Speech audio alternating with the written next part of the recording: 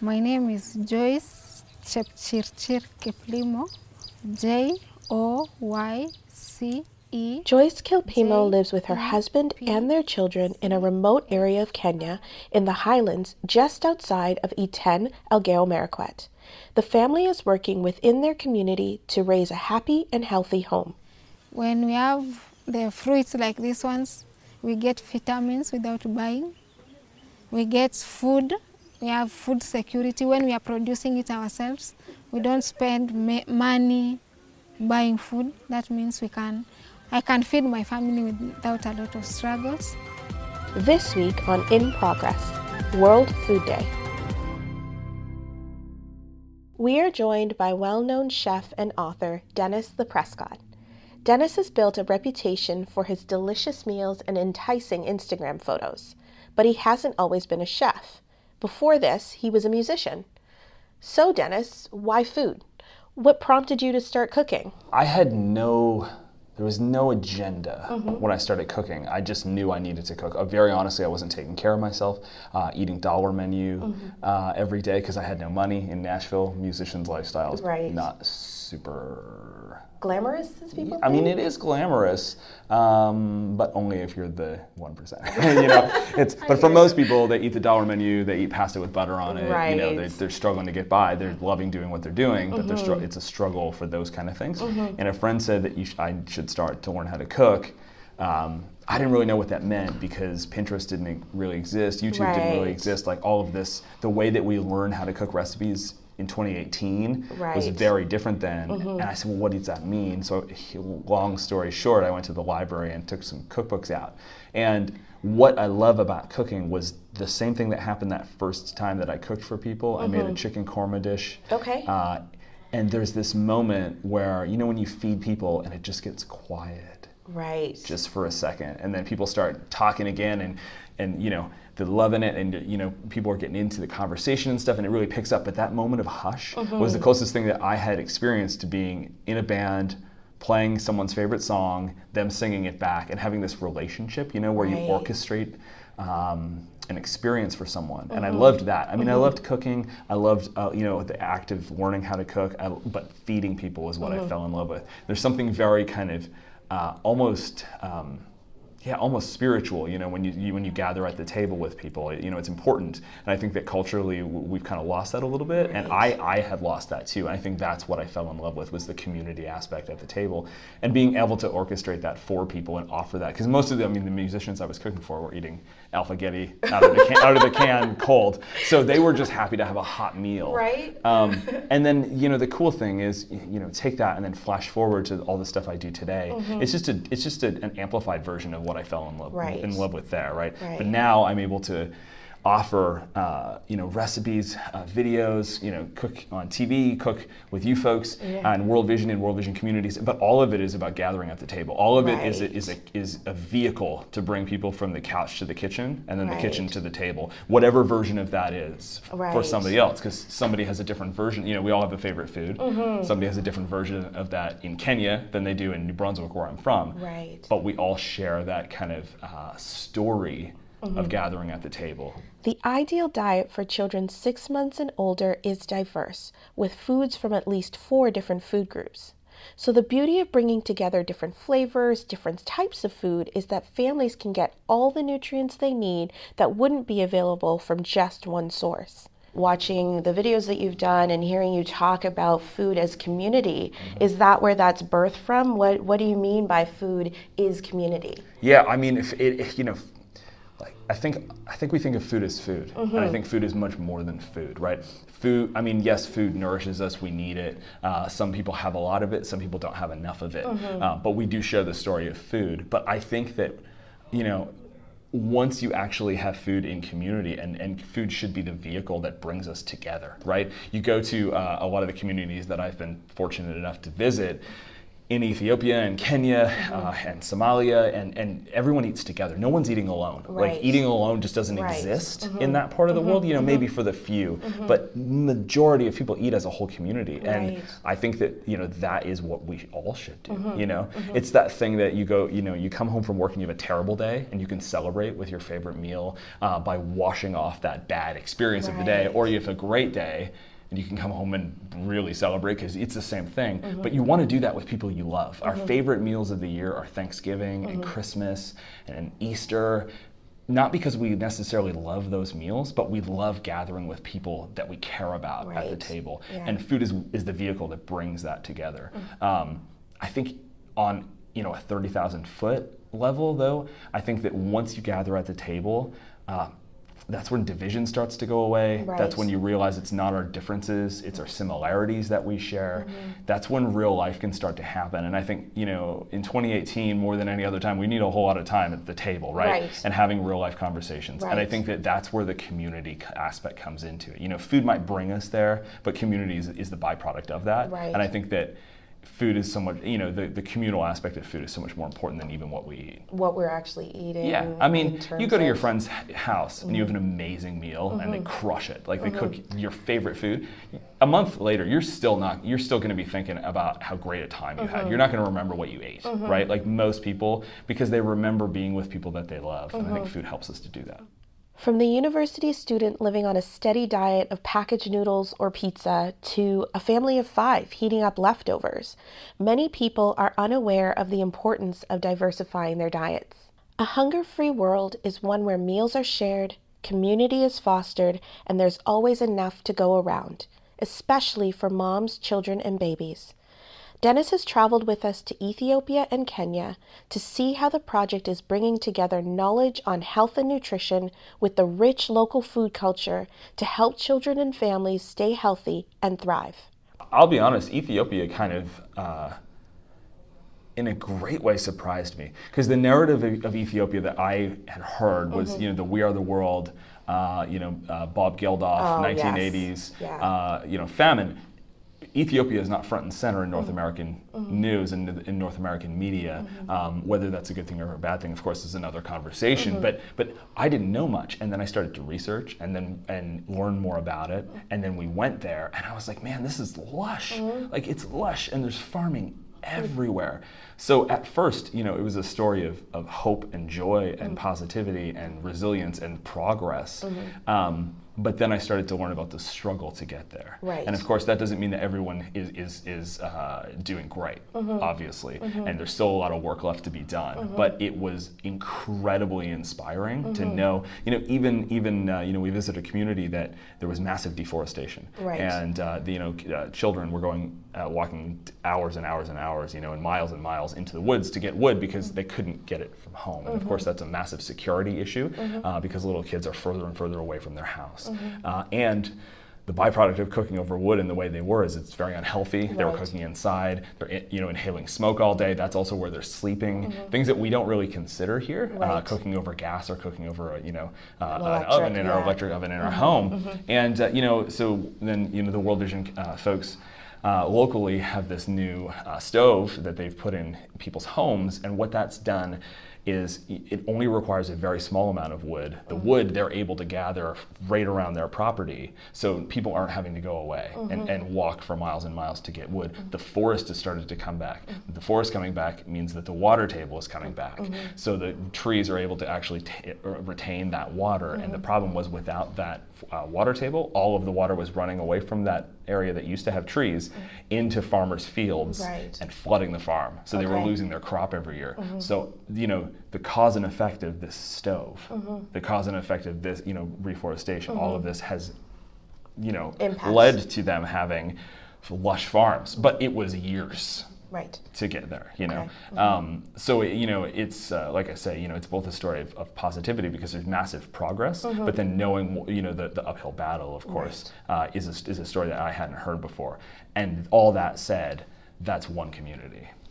And one community that is doing better, but of course that's not the case in every community that we visited, and there are other communities that far and away are not in that situation, and they need a lot of that kind of same progress and help that they can get by World Vision coming in and empowering them. Okay. You know.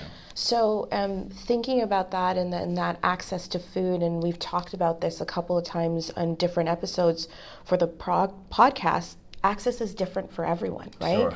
And so in accessing food, we also need to consider the right nutrients in food. Of course.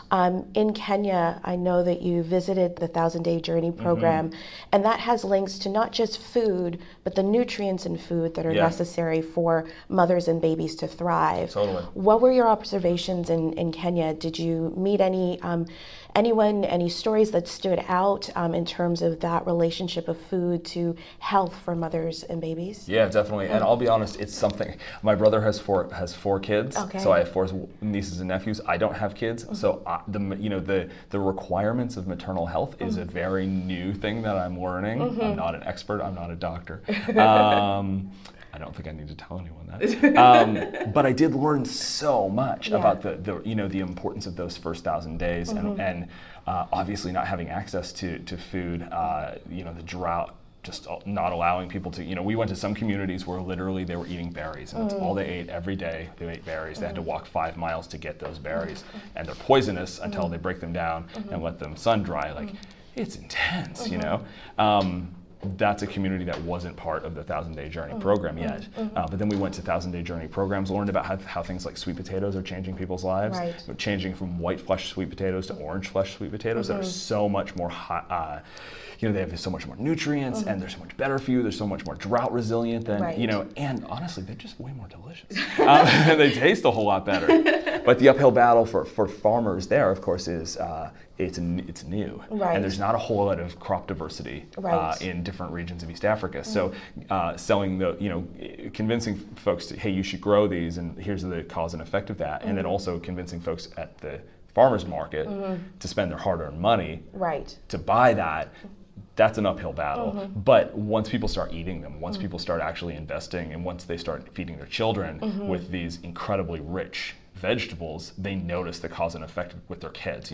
One kid, older child might have not grown up with that, and they're struggling from a health perspective, and then the 4-year-old, 3-year-old who has been on that program is doing so much better. On his recent travels to Kenya, Dennis actually got a chance to meet Joyce, the woman we heard from earlier. Dennis? Yeah, I met a woman, her name is Joyce. She lives outside of Iten in the north of Kenya. It's beautiful there. It's a highland region. It's one of those areas that you would want to fly a drone for days just to capture all of the magic of that area. But I met her 2 years ago, and I visited her twice now. And when I met her, her story impacted me so much that I actually rewrote a certain section of my book. Because my publisher was probably not super happy, but I did it at the last minute because I wanted to include her story, or at least a snippet of it. I included a photograph of her. So we spent the day together. We cooked together. She taught me a dish that's a vegetarian dish that she makes for her family. That's very rich in nutrients. It's very healthy, and I taught her how to make French toast. And I walked around the farm, and they had access to all of the majority of those ingredients, but something that they could do. Side note, she still makes it for her kids, she told me, almost every Saturday, which made me want to cry. Absolutely. But she has an incredible story. She struggled for a very long time, and life's not perfect, that's for sure. Life's not perfect for any of us. She has this incredible story where she's the first community member to ever go to college from her region. Right. So because of that, she understands the importance of education. So now her children are in college. Right. And while she was at college, or somewhere along the way during that time in her life, she got access to television. Her and her husband have a satellite dish in her house, and I hadn't seen a satellite dish anywhere. And they have this amazing irrigation system that they've put together in their farm, because there's a drought. How do you water your crops without rain? Right. So he was watching, and they were watching together television, and saw about irrigation practices on TV. It's probably the one positive thing that's ever come from watching television. And then her husband would go to different, he'd collect piping, collect different kind of canisters, things to hold the water and the rainwater as it come in, and he makeshifted this irrigation system in her farm, and her crops were doing incredible. In the East Africa context, where there's been drought and erratic rain, new farming techniques are necessary for year-round access to diverse and nutritious foods. Here's Joyce again, explaining her irrigation system. The biggest challenge of this area is water. Yeah, water. And then most of our the life standards of our people, it's a bit lower. Most people don't afford the much money to go and get pipes from the stream. They depend on water brought by the county government. But most of that water is just for domestic use. They are put in a community point. You go and fetch and bring it to your homes. We managed to get some water from the hills there. There's a stream, but that stream is seasonal. When you come here around December to March, there's no water in that stream. But for now, when it's raining, there's enough water. So we bought 400 pipes. So we sourced water from that river. It comes through gravity. So we are doing overhead irrigation through gravity because of the gradient of the land. I did agriculture when I was in high school. Yeah. And that's why I got some little information on the types of irrigation. She was telling me this story where literally we're just chopping onions together, the most kind of natural thing in a kitchen. She speaks a little bit of English, but not a lot. Right. So we did have a little bit of a translator. We opened up a lot. But that was the first person I cooked with when I went to Kenya the first time. Right. And there was this incredible thing where there's this wall, this invisible barrier. When you go into someone's home, right, regardless of where you are, right, and you don't know them, at first you're like, who are you? You know, and then add the language barrier, add the, hey, there's all these people with cameras showing up, right, add the whatever, regardless of the reason, you feel a little bit like, who are you? Why are you here? But literally, we just started chopping onions together, and it was like that whole division barrier, that invisible thing of I'm not sure who you are, went away. We just started laughing, having a great time. Our kids were joking. It was this incredibly beautiful moment of just the physical act of cooking, right, and then the physical act of breaking bread together. Right. That completely blew my mind. And the secondary thing, which I think stuck with me from that experience, learning from Joyce, was, we are rich in things. They are rich in community, in generosity, in joy, in contentment, in love, in wanting the best for their kids. They really just want the same things that we do, but they want it in their community. Like they don't want to leave. They just want access to water, to healthcare. They want a great life for their kids, and they want freedom from fear, And it was this thing where I was like, man, you are rich. Like, I need to learn from you, more than anything. It was beautiful, yeah. So from all of the travels, it's amazing to hear your experiences of not just learning about food and the diversity of food in different cultures, but that experience of sharing food and cooking with different community members. Is there something that's in your recipe, your box right now, that you're constantly going back to from one of your trips? Yeah, I mean, I think the greatest thing that we can do is travel to eat. You find yourself in places that you'd never imagine. I think the first time you have a pad thai in Canada and you're like, this is pretty good, kind of should make you want to go, if it's this good here, how great is it in Thailand, right? So for me, as a chef and wanting to learn how to cook, it's education. Right. But there are special things along the way that have stuck with me. I remember the first time I made chapati in the south of Kenya in Zakunzi. I've made chapati a lot since. I've made it, to teach Canadians how to make it, to talk about World Vision on on morning shows on television and that kind of thing, and just talking about it through the recipes that I've been making. Recently, going to Ethiopia and cooking. Ethiopian food is delicious. And it's super fragrant, super vibrant, tons of spices like berbere, lots of chilies. They make this incredible bread called injera that's essentially it's a very thin, like sourdough bread. So for me, I go, okay, I want to learn how to make this. Cooking, in the communities that I visited, it's all over fire. I wish that I was cooking over fire during my 9 to 5 cooking day, but I don't. So I want to then recreate that. And I think that bringing those foods in, so whether it's injera, whether it's chapati, whether it's ugali, whether it's any of these dishes that I've been fortunate to learn how to make, recreating that so that home cooks can make that and bring that to their table. For me, it's an amazing kind of just really it's a privilege, to be able to do that. It's a privilege because someone's making my dish at their house. But far more than that, they're inviting that culture, that part of the world and their food into their table. And then that can start a conversation where they say, okay, cool. So now I've had ugali, now I've had injera, now I've had chapati, now I've had berbere. So what else is there about Ethiopian food or Kenyan food or Somali food? And then what is Ethiopia all about? And what goes on there and what's happening? And what are the positives and then what are the challenges? And I think that food can draw, people to the table, and then food can draw those conversations out. So then people really want to invest in change. Food is community. It's the vehicle that drives people from all around the world to the communal table. Sharing food is about so much more than filling plates. It's a way to extend love to those who gather around our tables. When we experience the joy of sharing food, we realize that good food, nutritious food, diverse food is essential, and not just for our bodies. It's critical for our minds, hearts, and spirits too. Thanks for listening.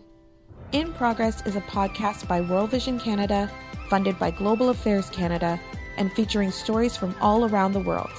I'm your host, Abena Thomas. Thanks for listening.